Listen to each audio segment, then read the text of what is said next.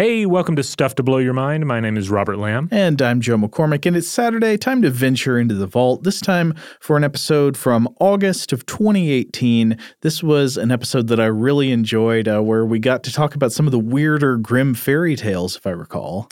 Yeah, and just like how counterintuitive does a narrative need to be to really work as a myth or a fairy tale? And then at what point does it become too convoluted to really have any staying power in our zeitgeist? It was a really fun discussion. Now, I remember after this episode, I really, really wanted us to get in our T-shirt store online to get like a mock-up of a cover for what would be basically Walt Disney's The Donkey Cabbages. What would that look like as a Disney poster? And we never got to make that happen. But hey, if you're an artist out there, especially if you're in, poster design or whatever, will you make us a Walt Disney's The Donkey Cabbages poster or VHS box cover? Oh, yeah. And by the way, we do love listener-submitted art. If you're ever inspired to create art based on an episode or a Vault episode that you hear, or if you're inspired to do so based on an episode of Invention, feel free to send it in. If at all possible, we'll use it on like a future listener mail episode, as the landing page art. Yeah. We can't pay you, but you'll get all the cred in the listener mail episode. Absolutely. All right. Well, let's venture once more into the vault. Welcome to Stuff to Blow Your Mind from HowStuffWorks.com.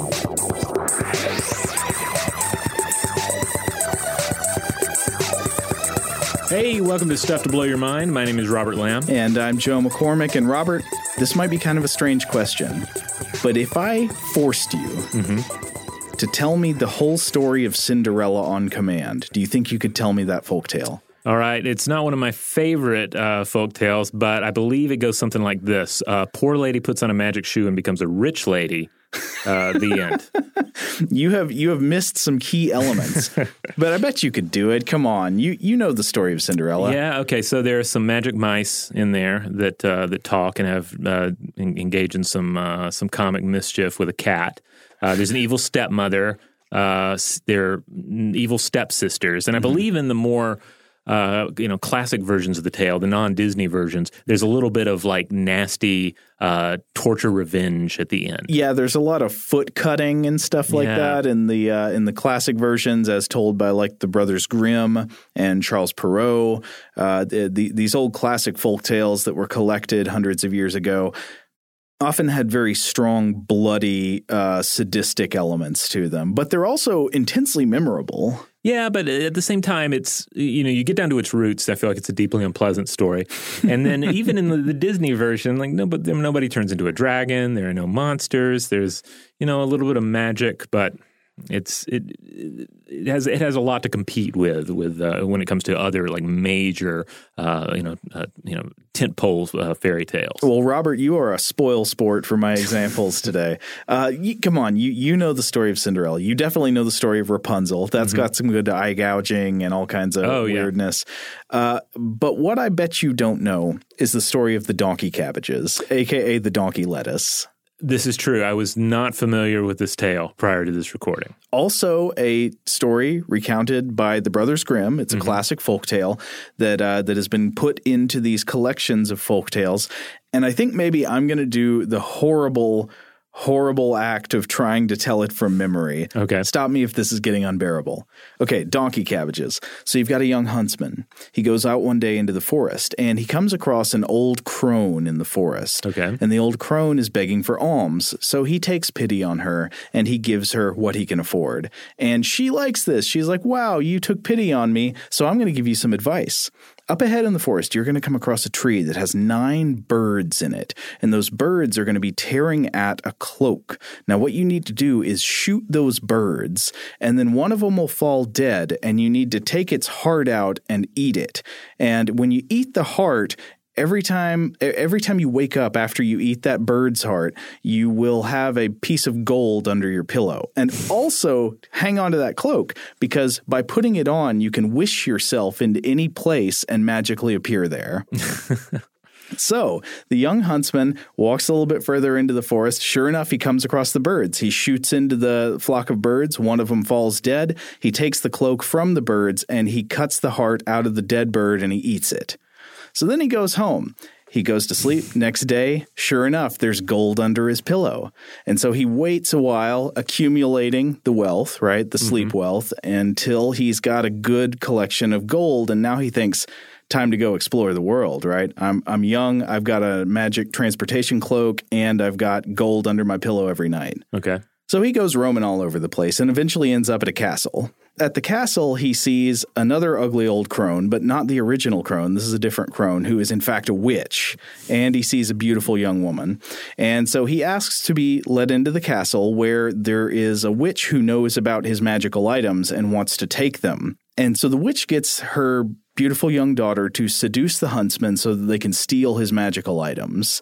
And so first of all, the young daughter gets him to drink a poisonous draught that the witch has created that will cause him to vomit up the bird heart that he ate. Okay. And so she gets him to drink that. He vomits up the bird heart. She takes it and she eats it.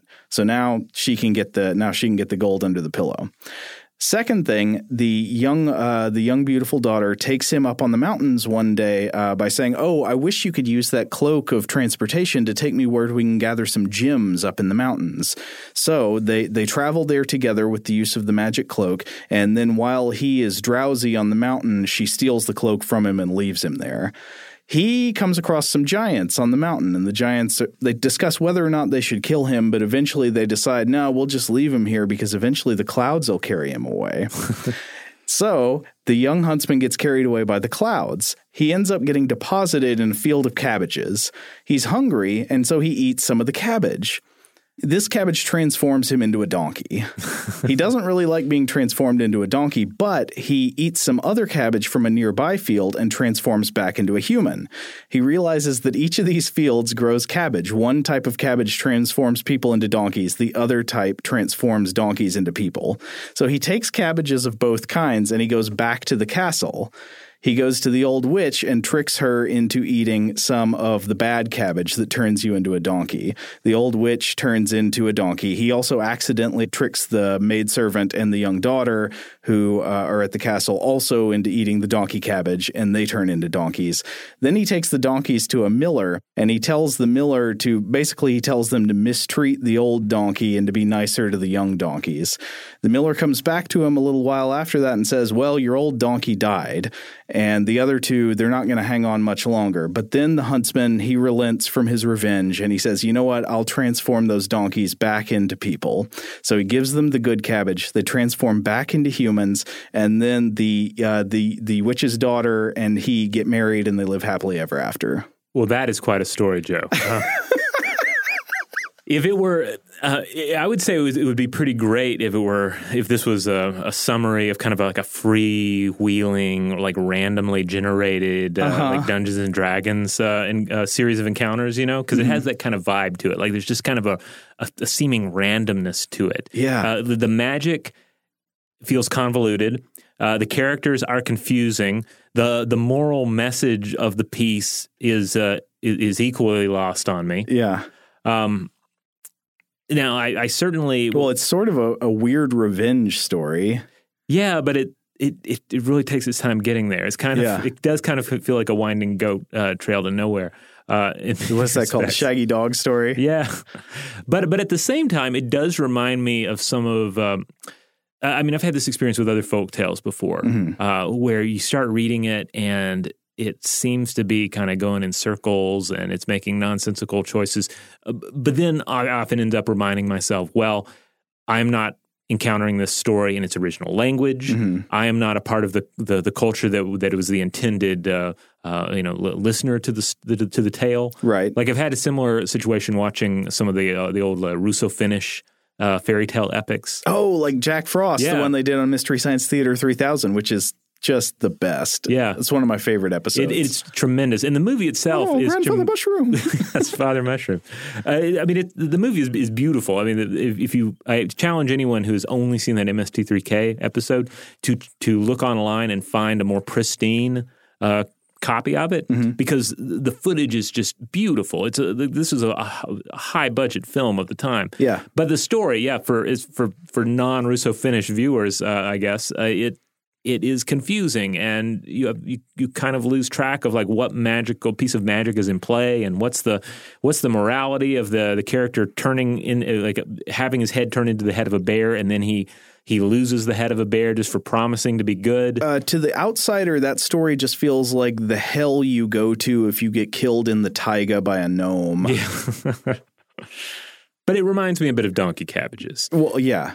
So I guess the big question that we've led ourselves to at this point is like what is ultimately the difference? What makes one story Cinderella and one story Donkey Cabbages, and why does Cinderella stick with us, whereas Donkey Cabbages is just leaking through your fingers almost immediately upon grasping it? Yeah, exactly. I mean, one thing is that Cinderella is not just the sort of European tradition Grimm fairy tale Cinderella. There are Cinderella type stories all over the world. This is almost one of those Ur stories, that seems to have an ancient prototype that filters into cultures all around the world, or maybe has parallel development because its themes are so basic. Cinderella is a widely known, widely distributed, ineradicable myth. Meanwhile, Donkey Cabbages it feels like Donkey Cabbages could disappear from the earth, and we would all be poorer for having lost Donkey Cabbages, because I kind of love Donkey Cabbages, but not that many people would notice it was missing, right? It has not penetrated the culture in the same way that the Cinderella archetype narrative has. And so the question is, why are some narratives more successful than others? Like you're saying, what makes one story the narrative equivalent of a highly successful insect species and the other one an endangered species? Why is Donkey Cabbages endangered while Cinderella is thriving? It would be a shame if we lost Donkey Cabbages forever. But it seems like that's much more plausible of an outcome than losing Cinderella. Right.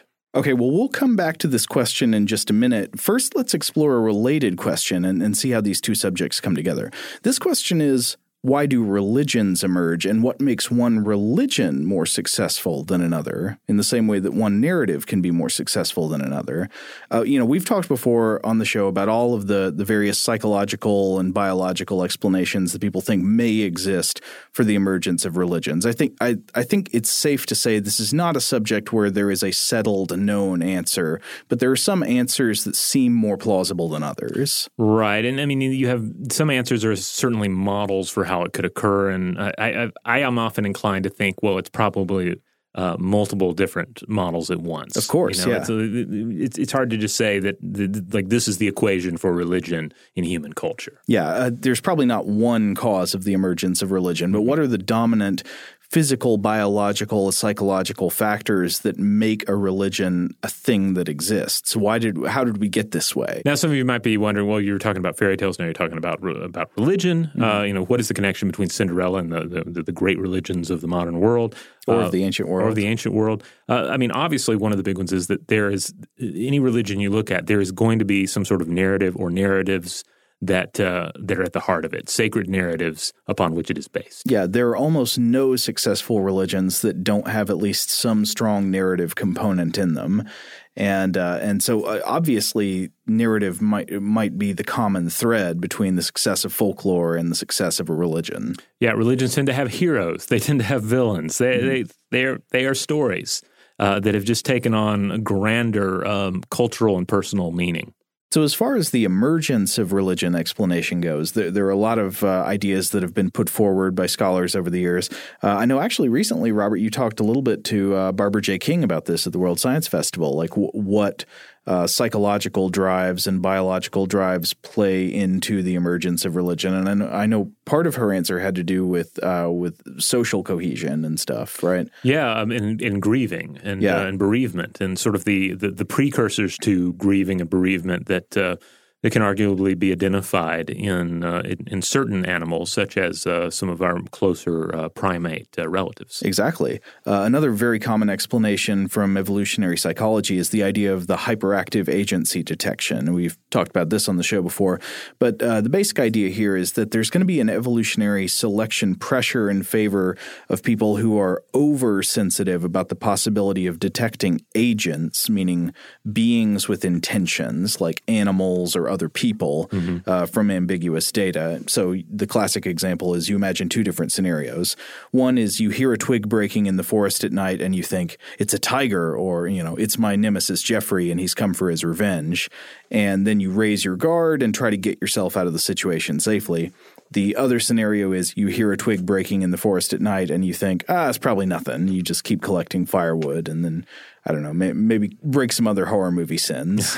You split up, you drink some beer, you do all the bad stuff. Yeah, those are the very people who are either eaten by tigers or killed by Jeffrey. Right. So the people in the latter scenario are probably going to be correct more often, right? More often it's probably nothing, but there's a relatively small benefit to being correct. The person in the first situation who's afraid, hyper-aware of what might be an animal or a person, some kind of intentional agent, they might waste some time and energy being overly cautious, but they're less likely to get killed in the off chance that they're correct about detecting an agent. And so because this person survives more often, the genes that put them on the hyperactive lookout for people or for animals, these intentional agents, those genes proliferate in the gene pool. And this causes us to read intentions into our environment at an unusual rate just to be safe. And this reading of intentions into all kinds of random phenomena lead us to the belief that there actually are minds controlling events that we don't understand, in essence, to the idea of gods.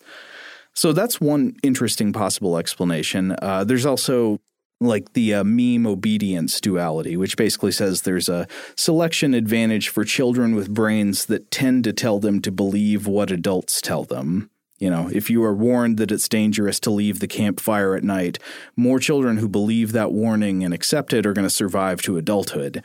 And then piggybacking on this, you'd eventually have adults spreading religious memes by telling myths, stories, folktales, and the beneficial belief and obedience mechanism that causes children to survive after a warning not to leave the firelight also causes them to take these stories very seriously, to believe them, to pay heed to their values. But whatever the actual biological and psychological reasons for the emergence of religion, it leads to this question that we asked a minute ago of why some religions are more successful than others. I mean, there are tons of religions throughout human history that have been invented and now they're extinct and very few people ever followed them. Right. Say, why did the ancient Egyptian religion, why is it not survived in a real tangible sense in the modern age? Why did it not even travel well beyond Egypt in its own day? But even it was relatively successful in its time. I mean, think about all the variations on it or all of the other types of mythologies that got started but never really went anywhere. Yeah, think of all the cults that emerged that we know relatively little about.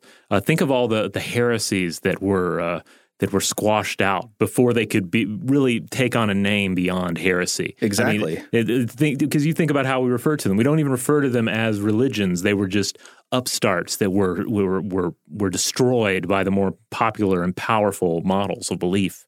Exactly. So the question we want to look at today is, could the variable success of new religions have anything to do with the question we were asking a minute ago, why some folk tales and legends are more successful than others? Because, Robert, as you mentioned a minute ago, what religions and folklore have in common is narrative.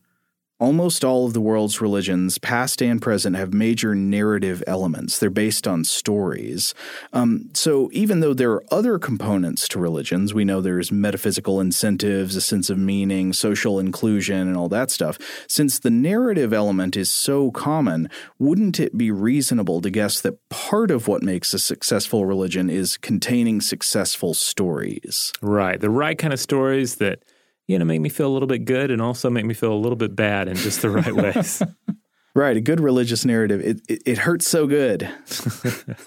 So this could be wrong. I mean, maybe narrative is not actually a major element, but I think it's a very reasonable starting assumption. And if this is the case, that the success of a narrative plays into the success of a religion, what makes a story that leads to a successful faith? Maybe we should take a quick break and then explore more when we come back. All right, we're back. So we've asked the question, what sort of narrative, what kind of story is going to make a religion successful, or just make a story, a fairy tale successful in general? Like what are the elements that are going to guarantee that it resonates and remains in human culture? Yeah, I guess maybe it makes sense to start with narratives and then see how this applies to religions. Yeah. So it's time to explore, basically, I would say the key idea of this episode, the idea of what's come to be known as minimally counterintuitive elements of belief. Now, we can't know for sure what makes one religion or one story more successful than another, and is probably due to multiple factors rather than just one. Mm-hmm. But this minimally counterintuitive elements paradigm, I think, is a really clever answer, offering what I'd guess is an important part of the picture of the comparative success of stories, narratives, and belief structures. There have been a ton of papers investigating this over the years, a lot of studies, but I thought we should examine the issue through one important study from the year 2006. And that's a paper published in Cognitive Science by Ara Norenzayan, Scott Atran, Jason Faulkner, and Mark Schaller, called Memory and Mystery, the Cultural Selection of Minimally Counterintuitive Narratives. So I want to read a quote from their introduction that starts to set the scene for why memory would be a relevant issue here. The authors write, quote, "Of the many ecological and psychological factors that influence the extent to which any such narrative achieves cultural success, mnemonic resilience may be one of the most important. Memorability places necessary constraints on the cultural transmission of narratives and ideas. In oral traditions that characterize most of human cultures throughout history, a narrative cannot be transmitted and achieve cultural success unless it stands the test of memory." So in other words, in the telephone game of belief, you've got to have a core story that is going to remain more or less intact with each retelling and each embellishment. Yeah, and I mean, part of the problem is that most of human history, most people have not had access to any recording method for narratives. Mm-hmm. Most people throughout the history of the world have been illiterate and have transmitted stories orally by hearing them told and then retelling them to others. So if a story cannot be accurately remembered, that story doesn't really have much of a chance of survival, right? Right. I mean, I'm reminded, in one of our recent episodes that dealt with writing, I want to say there was one description that discussed writing as an ability to like freeze thought, or to, in some way, to freeze thought in time. Yeah. And that's exactly what it's doing. When otherwise, these stories would be perpetually changing. Yeah. And of course, I think there is plenty of evidence that stories do change through transmission in oral cultures, right? I mean, this happens all the time. Every time you tell the story, you make little changes to it, and over time, those changes accumulate. But how does a story become resilient? How do its key elements become set well enough that it can survive the sort of changing landscape of being stored in human minds alone and being transmitted through human retelling alone? Well, there's the old quote, right? It don't mean a thing if it ain't got that swing, right? Wait, what? There's got to be there's got to be that element that just really stands out, right? That makes it stick. Yeah. And I think that probably seems like a no-brainer on the surface, right? Memorable stories are going to resonate and survive. I can't help but think of the modern elevator pitch idea in all of this. Like you're in the elevator, you got 2 sentences, sell me on your script. You gotta phrase it in a memorable way. Yeah. So what do you say? You say Jaws with pause, and they're like, "That's brilliant." What does that mean? It's like Cujo, I guess. But okay. But see, you took this thing that I was familiar with. It's just become mundane in my world of cinema. But you put a twist on it. You put this. There's this new idea, and that's what's standing out in my mind. Plus, it rhymes. Well, I would certainly not discount the power of rhyming. Rhyming poetry might be selected not just because it sounds good, but because it's a memory-aiding device. Right, and this can certainly be a factor. We're talking about sometimes the fairy tale loses something in translation. Mm-hmm. Sometimes it just loses the rhyme. Like these are the connections between words that make a fanciful story make sense. But anyway, the broader point here is that the contents of our narratives, our folk tales, and our religions are influenced by the underlying capabilities and biases of our brains. So just one crazy example of this. All other things being equal, you probably would not expect a religion that offered a reward in the afterlife for good behavior of being thrown into an ocean of spiders. And there's a reason for that. People have enough of a natural dislike of spiders that this type of religion would not be successful. The human brain is not fertile soil in which to grow that myth, right? It just naturally grows some types of content better than others based on natural predispositions, capabilities, and biases of the brain. Right. So the authors are pushing a hypothesis in this paper about one possible relationship between memory, cognition, and the success of narratives like religious myths.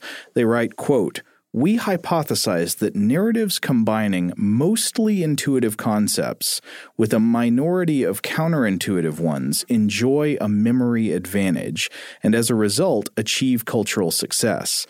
Such a MCI template," and MCI stands for minimally counterintuitive, a little bit counterintuitive, not totally counterintuitive.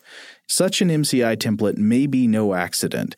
Indeed, we propose that it may be a recipe for cultural success. Compared to narratives that fit other templates, for example, no counterintuitive concepts at all, or many counterintuitive concepts, those that are minimally counterintuitive may be especially memorable and therefore more likely to achieve cultural stability. All right, so it's not a situation where it's like going to the movie, right? The movie is not just an accurate depiction of real life. That would be so boring. Right, but it's also not just so bonkers that it's just complete surrealism. Right. Which, granted, can be great, but it's that middle ground. That's where you're going to find the really successful films, right? It's where most everything is pretty mundane, but there's some element that's out of whack. There's a mysterious stranger that's not what they seem. You know, I often think about how there are versions of this that work at various levels of narrative that contribute to how aesthetically pleasing they are. One thing I think about is the realism of dialogue. Mm-hmm. Characters, sometimes people say, I love the way that characters in this movie talk how people really talk. Mm-hmm. The characters in that movie did not talk how people really talk. If they actually talked how people really talked, you would be so bored. Yeah. You would think the movie was terrible. People do not talk in deliverable dialogue that drives a plot. What you probably mean is they talked in an unnatural way that was just barely unnatural enough to be interesting, but not so unnatural that it felt false the way bad dialogue in a movie often does. And of course, it's easy to go to examples that have like a speculative element that's thrown in. Like everything's normal except one character's magic. But right. it can also work in other ways too, right? Where there's an inversion of character, like the village priest is actually evil as opposed to good, and whatever the expectation might be. Like the character that is expected to behave in one way morally behaves another way. Yeah, aesthetically pleasing narratives are surprising enough, but they can't be too surprising. Otherwise, you just stop being able to appreciate them as narratives. Right. You want to keep it's like they say you want to keep one foot on the ground, right? Right. You don't want to keep both feet on the ground, and likewise, you don't want both feet just floating free. So, but in this, we've been using the idea loosely here for a moment. What in the literature itself makes a concept intuitive or counterintuitive? And so the authors write, quote, "As several psychologists and anthropologists have noted, the key is whether the concept is consistent with or violates ontological assumptions about the properties of ordinary objects." So they're going with this idea of ontologies, and all that means is how things normally work. Right. One trope I'm instantly reminded of is just the with a heart of gold trope, Okay. because she's a prostitute with a heart of gold. He's a prostitute with a heart of gold. They're assassins with hearts of gold. That's you see that spin time and time again. Right. Or one of my favorite recent ones, even though I never actually watched the show, I just really love the trailers. He's not just a pope, he's a young pope.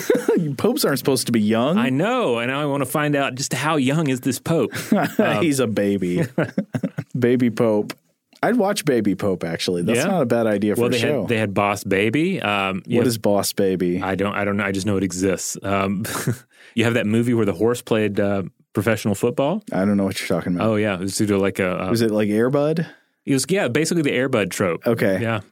But this was a horse that was, due to some sort of loophole in the rules, was able to play professional football, or maybe it was college football. I don't know. So this is not exactly what the authors are talking about, but it's pretty close. So there are basically a few different types of intuitive ontologies that govern our basic understanding of the world at several levels. And the authors list, for example, our intuitive theory of physics. This is the ontology of our basic understanding of how objects and energy work. This is the intuitive theory you use to conclude that a brick will sink in water and not float, or to conclude that a falling snowflake won't land with enough force to pierce a hole in your skull. Right. Then you've got the intuitive theory of biology, and this is our basic understanding of life forms. This one will intuitively tell you that trees do not speak French, and sharks can't walk up onto the beach and bite you off your towel, and snails don't live to be 37 million years old. And then you've got your theory of mind, and this ontology tells you that, for example, other people can have both true and false beliefs, and they can't read your mind, but they can see where you're looking with your eyes, and they can imagine what you're thinking based on external clues. And if you break any of these theories, you instantly find yourself dealing with narrative elements, right? Yeah. You break theory of physics, well, then you have superpowers, you have miracles. You break the theory of biology, and you get magical creatures and immortal bodies. And you break theory of mind, and you get things like psychics. Yeah, it's kind of telling, isn't it, that anytime you come up with an idea breaking one of these intuitive ontologies, you instantly have what sounds like a concept for a story. Mm-hmm. Isn't that odd? Yeah.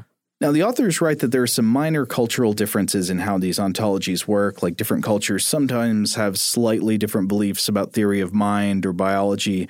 But then again, some bottom-level elements of these theories appear so early in development and are found in so many different cultures that it looks like they might be more sort of hard-coded instincts from primitive parts of the brain, more so than culturally conditioned belief. And the examples that the authors give are studies that have found evidence that babies as young as 4 months old already show expectations based on some core aspects of our theory of physics.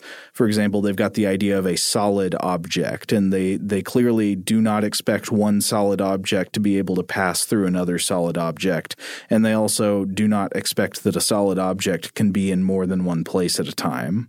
Yeah, I mean, children have an innate number sense. Each one is a natural Euclidean, born to navigate a three-dimensional world of fixed and movable objects. Yeah. In other words, we start utilizing geometry before we can even name things. We don't understand wall or cat, but we already can think in geometric terms. Mm-hmm.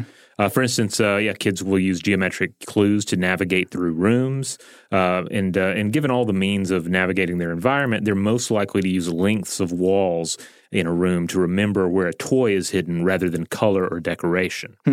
We're also born with an innate understanding of basic physical laws.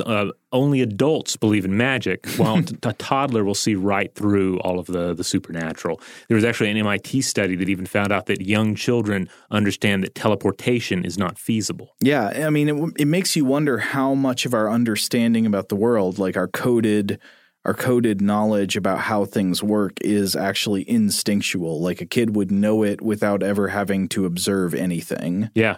Like just sort of the basics of gravity, I mean, that is the environment that we have evolved to thrive in. Yeah. That's going to be an interesting study when, for the first time, when children are brought up in space in microgravity environments, though actually that might be a really bad idea because that could disrupt development and everything like that. But just assuming it were to happen somehow, you'd wonder, would those kids have an intuitive understanding of how gravity worked back on Earth? Would it be that built in? Right. Also, the authors of this paper write that preschool-age kids in most cultures already have a common set of biological intuitions. For example, they know that making superficial alterations to an animal doesn't alter what kind of species it is. So they know that you can't just like put a carrot on a horse's head and make it a unicorn. It's still a horse. Also, children from preschool age typically have a basic theory of mind. The classic example is understanding that other people can have false beliefs. Kind of a profound thing to realize. Yeah. Do you remember realizing that, Robert? I mean, it might have come from having younger siblings, Mm-hmm. I feel like that might be the area where those kind of ideas are initially introduced, Where you're told, well, your younger sibling does not know not to touch this hot surface, and therefore there might be some false belief baked into their understanding of their immediate surroundings. Oh, yeah, I wonder. Well, anyway, so the authors observe that despite how universal or near universal these beliefs are, our folktales and religious mythologies are full of stories and images that violate these ontologies. We were just talking about this. Anytime you just say something that violates the ontology, immediately it sounds like a story, not just like a concept, but you want to tell a story about it. Frogs that can talk, people that can pass through walls like ghosts, or people who can read minds or otherwise have knowledge that they couldn't access. Nasty old rich men who are capable of change come Christmas. I kept thinking of that one in the research, A Christmas Carol and Scrooge.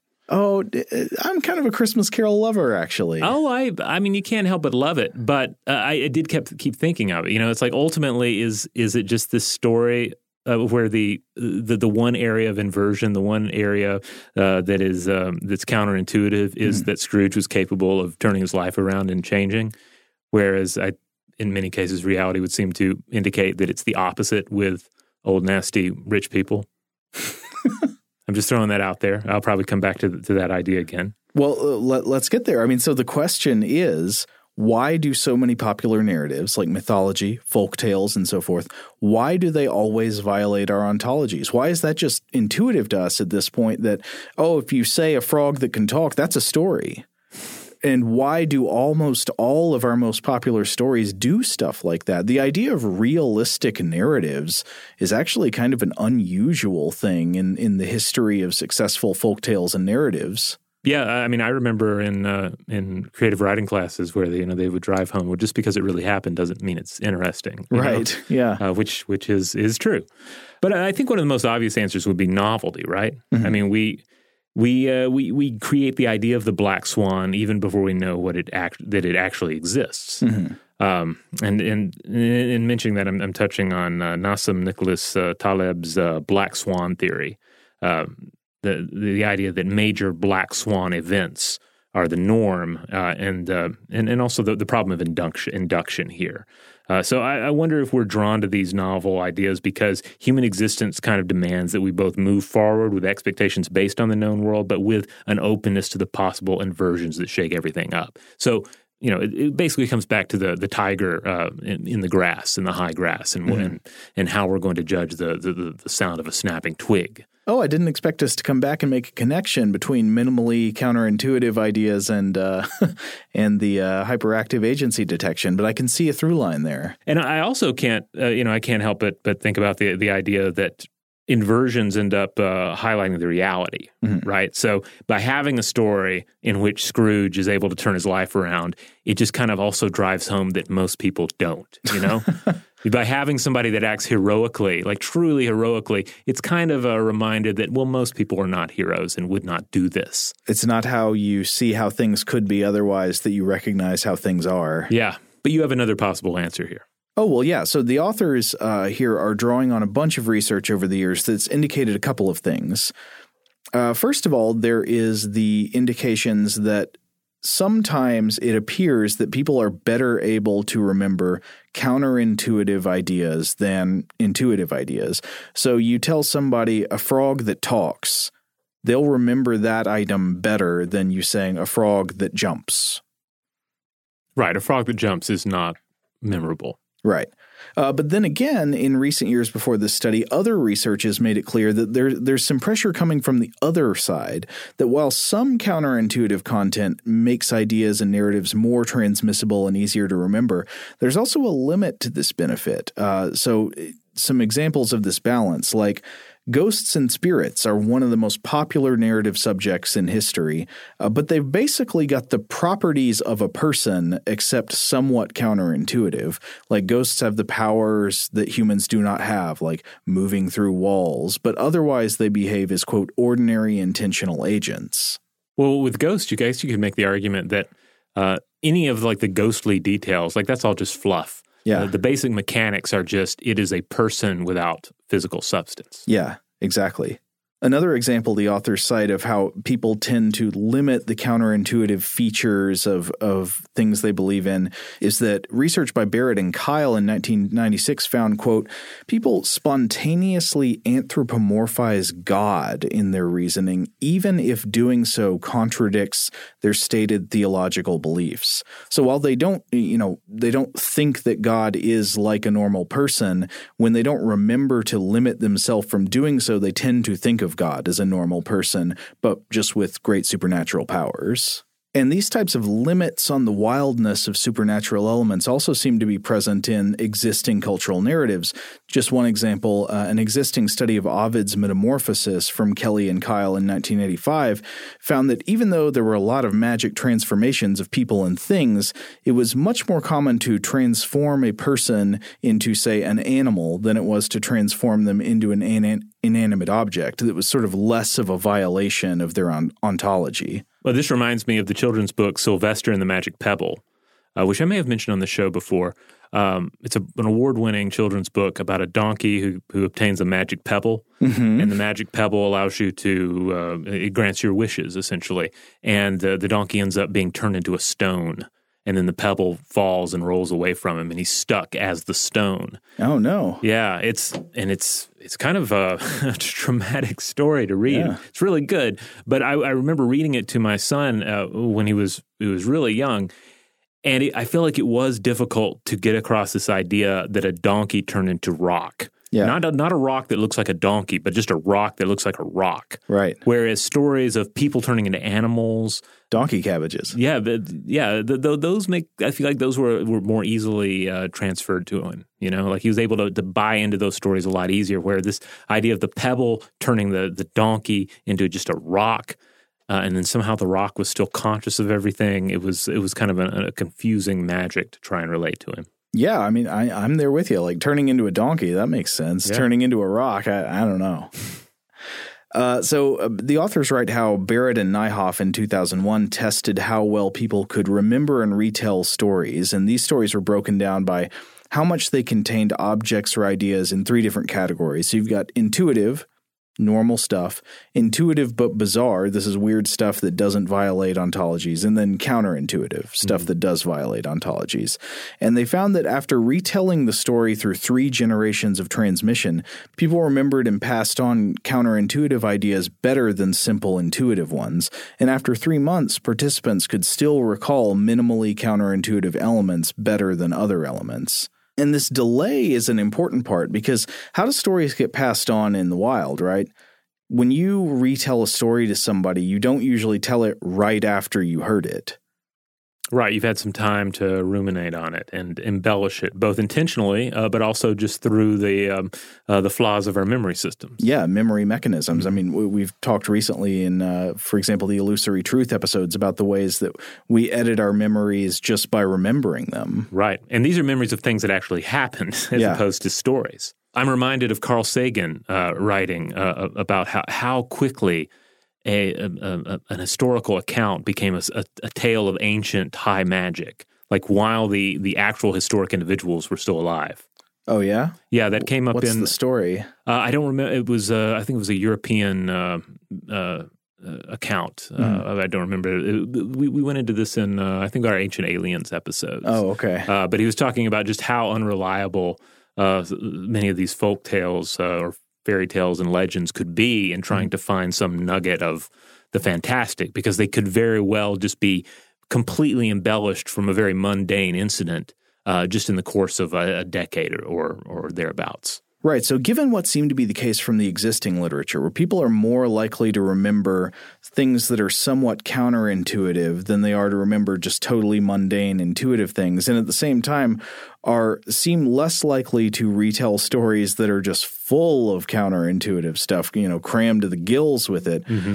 Is it the case that there's a cognitive selection pressure in favor of MCI or minimally counterintuitive elements in stories?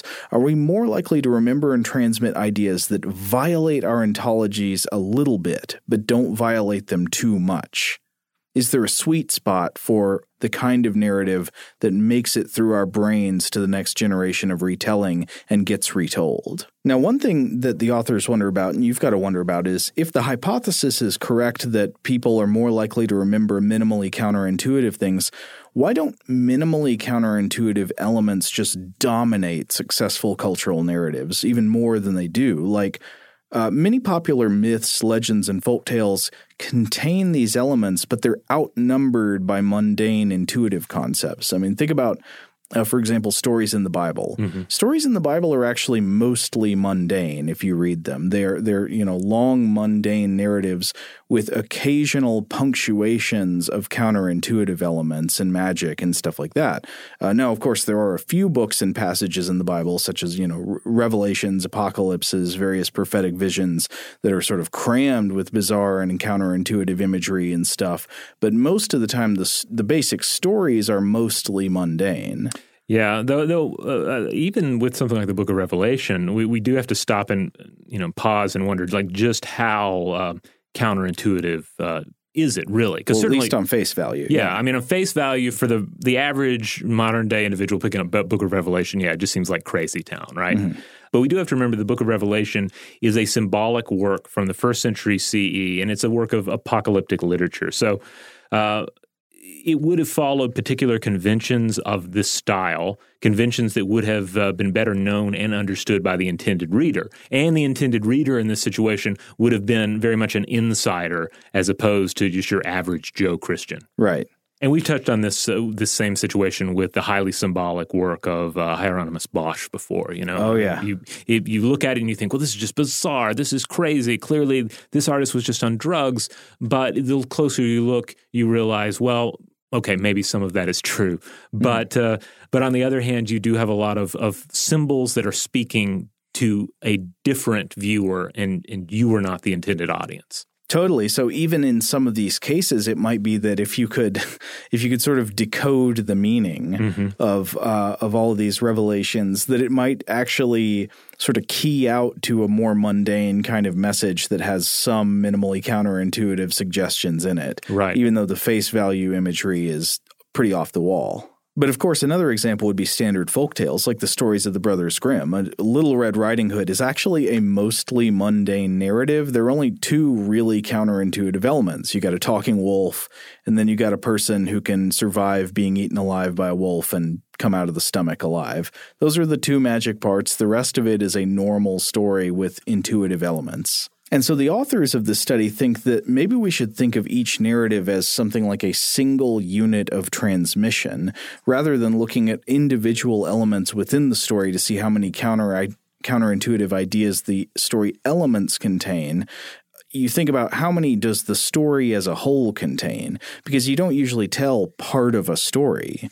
Maybe the point of a story is to get transmitted as a whole, and so the optimal level of counterintuitiveness might function at the level of the whole narrative rather than individual ideas within it. So it's possible that the narrative itself as a whole might need to be minimally counterintuitive, not just stuff within it being minimally counterintuitive. It needs to violate our ontologies a little bit, but it can't contain too many of these things, or maybe then it becomes the donkey cabbages. And, once you start piling up all the donkey cabbages stuff, I mean, who gives a dang? Like it sort of makes you stop caring, right? Right. There just become too many fantastic elements, and there's nothing I can relate to. Right. So how do you test to see whether this is true? Well, the authors put together a couple of studies. The first study was to look at lists of minimally counterintuitive ideas compared with intuitive ideas, and to see how those lists fared in recall. And then the second study was to look at existing folk tales and to see how well comparatively minimally counterintuitive folk tales did. So the researchers put together lists of 2-word ideas, some of which were intuitive, some of which were minimally counterintuitive. Here's an example. Closing door. How do you like that? That's pretty normal, right? Yeah. Thirsty cat. 4-legged table. Confused student. These are all, this is the right world, right? Right. Everything's okay. How about thirsty door? Oh, well, now it's getting a little poetic. Confused table. Mischievous coat. Impatient fist. Contrived dog. Yes, these are minimally counterintuitive for sure. And so the researchers tested how well a group of 94 students could remember stories like this in immediate recall, 3 minutes after studying a list, and then also in a later test after a week. And the results were that in immediate recall, 3 minutes after studying, the lists of entirely intuitive items were actually remembered best. Which is kind of strange. Like the ones that were just all normal concepts were remembered the best of all. But delayed recall was a different story. After a week, there was massive overall degradation of memory, but the lists that people could recall the best were the ones that had a minimal number of minimally counterintuitive elements in them. So after a week, if the list was all intuitive ideas, people remembered it less. If the list contained equal numbers of intuitive and counterintuitive ideas or contained all counterintuitive ideas, people remembered it less. What people remembered best after 1 week were lists that had a minority of weird monster concepts in them, but were otherwise unremarkable. And note that this is for lists, not individual concepts. And this seems to partially back up the idea that this works at the function of a narrative as a whole instead of just individual ideas that you would remember as a single concept or object or word phrase. And then in the second study, they tested a survey of folktales from the collections of the Brothers Grimm, and they counted numbers of counterintuitive elements that they contained and compared that to how successful and well-known these folktales were. So like if you count all the stuff in the donkey cabbages, you'll get a pretty big number. Yeah. Versus if you count all the stuff in Cinderella, you'll get a smaller number. And so they made a chart, basically, of all these stories and compared how successful the story was as measured by how familiar test subjects were with them and how many internet hits they got about these stories versus how many counterintuitive elements were in the stories. And they got the same kind of result. They found that for the less memorable folk tales, as measured by familiarity and the internet results, there was a pretty flat distribution. There were MCI tales, tales that were highly intuitive, tales that were as bonkers as the donkey cabbages or worse. But for the more memorable tales, the really successful ones, there was a clustering around a small number of counterintuitive elements. And that means that the MCI narrative template seems somewhat validated. Those that had penetrated the culture more deeply, on average, were the ones that had a small number of counterintuitive elements.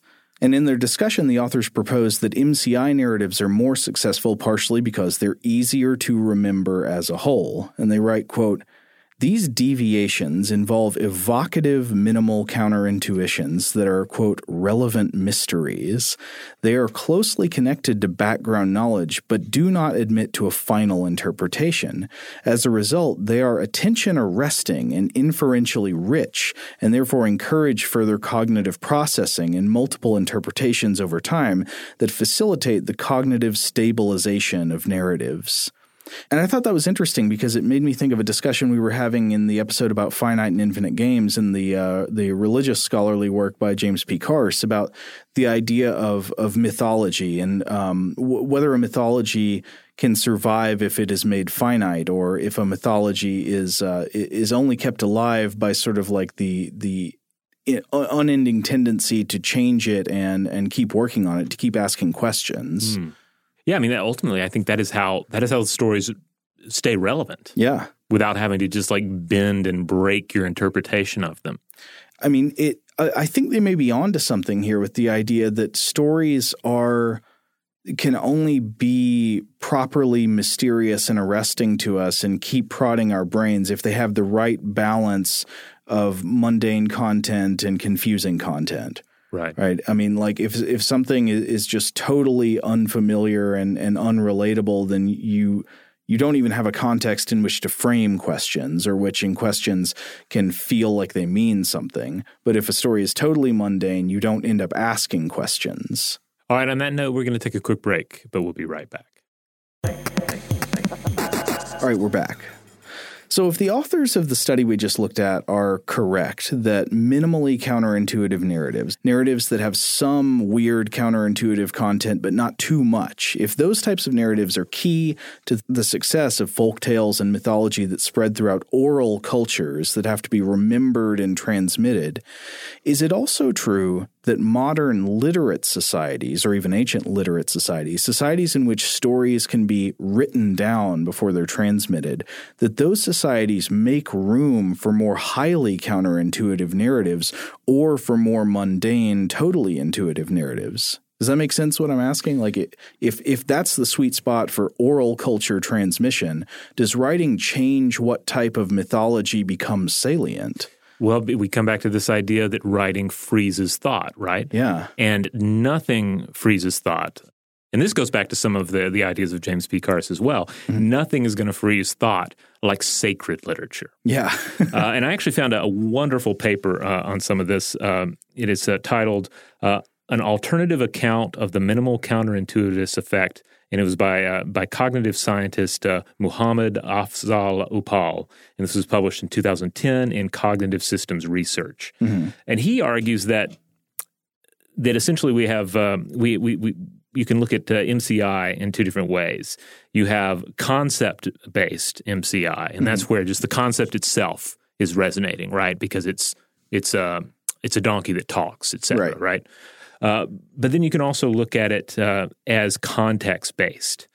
And he makes the case that counterintuitive concepts lose their advantages as they become widely accepted and part of the culture. Oh, interesting. So if I introduce to you a new counterintuitive concept, you might be more likely to remember that than if I just say like a ghost, which is a counterintuitive concept, but you're familiar with it. Right, or a vampire, you know? Yeah. It's like, I know I'm bored with vampires. Give me something with a little more jazz to it, right? But if I say a turtle that drinks human blood, people are probably going to remember that. Yeah. Therefore, he argues that ideas with enhanced counterintuitiveness obtain transmission advantages. And this results in a ratcheting up of counterintuitiveness that may help explain cultural innovation and dynamism. Interesting. So this would be bigger than just religions. This would be for ideas in general and narratives in general. Right. Though he is particularly interested in religion. That's like one of his. That's one of Upal's areas of expertise is cognitive science of religion.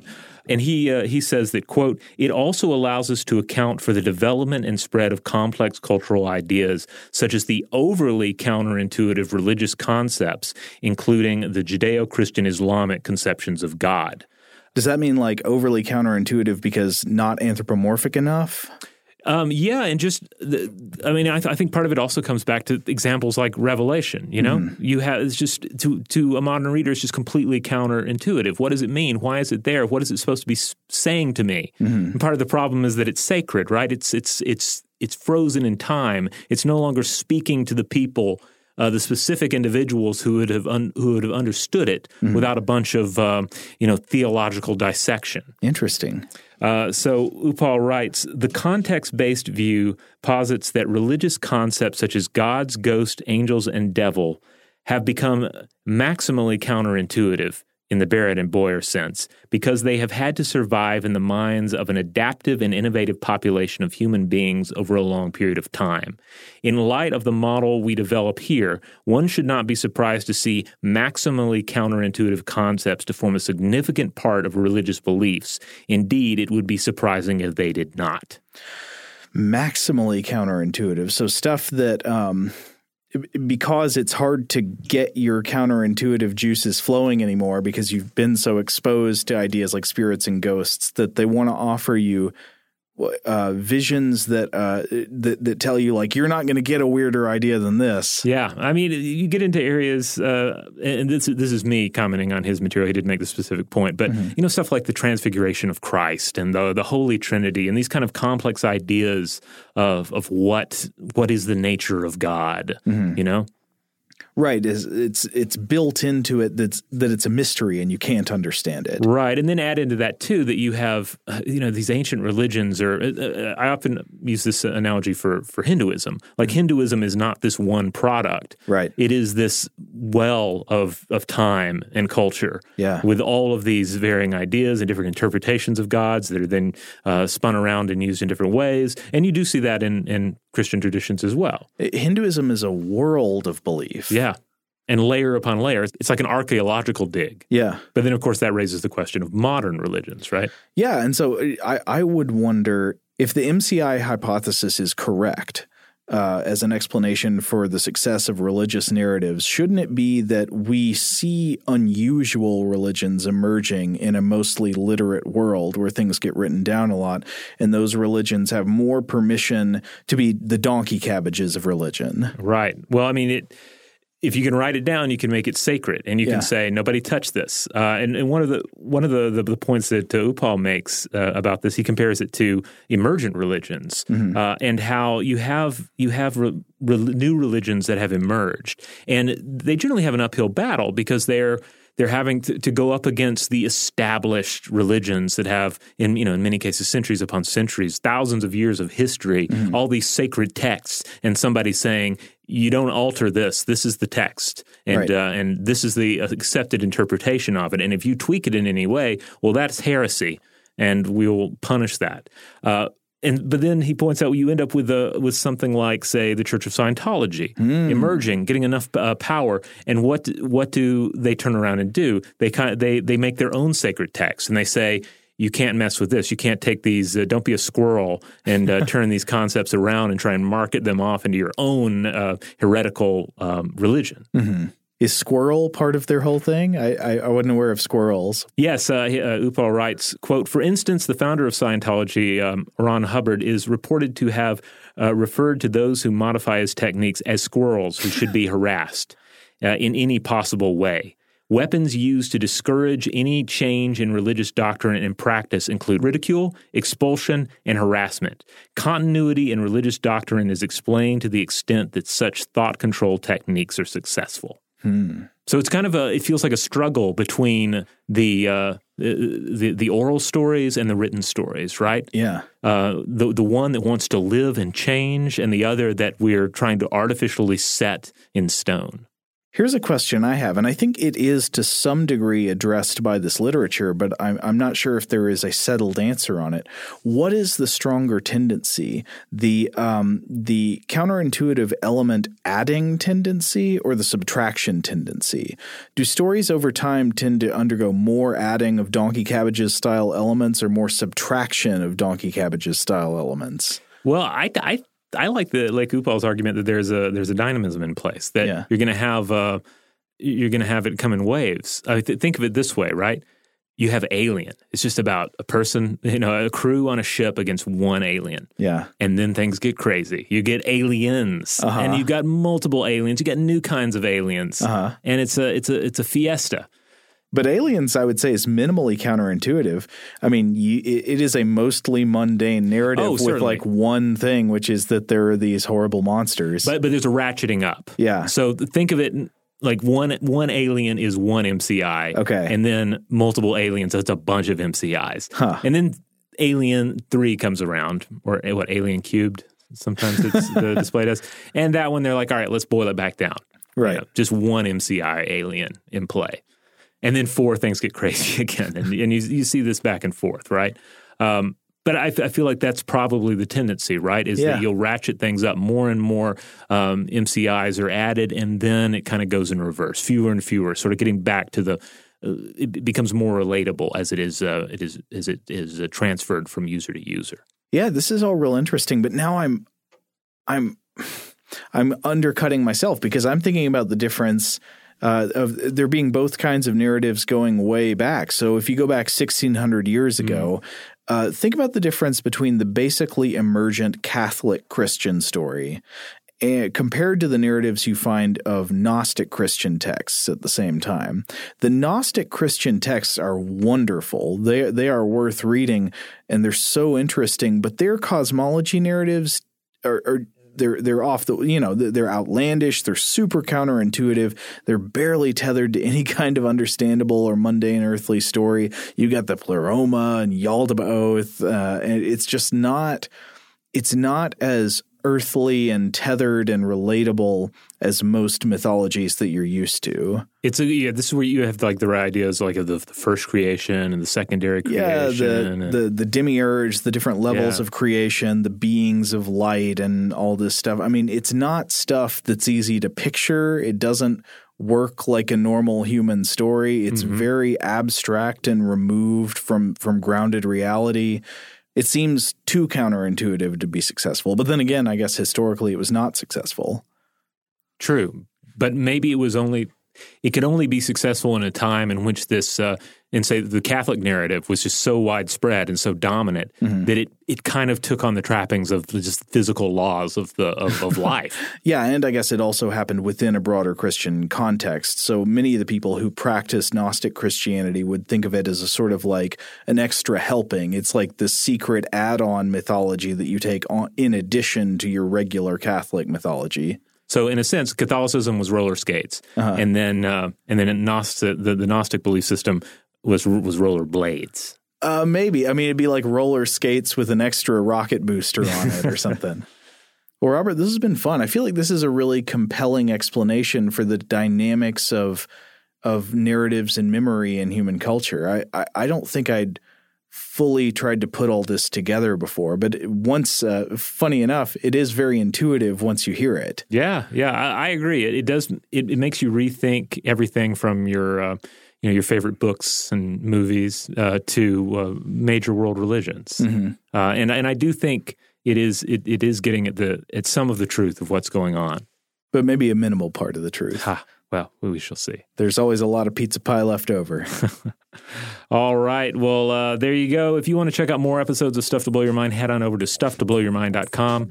That is where you will find all the episodes, including the various episodes we've done on religious and narrative topics over the years. And if you want to support the show, really, as I've said before, rate and review us wherever you have the ability to do so. That helps us out immensely. Big thanks, as always, to our wonderful audio producers, Alex Williams and Tari Harrison. If you would like to get in touch with us directly with feedback about this episode or any other, to let us know where you listen to the show from, how you found out about it, or to suggest a topic for a future episode, you can email us at blowthemind@howstuffworks.com. For more on this and thousands of other topics, visit howstuffworks.com.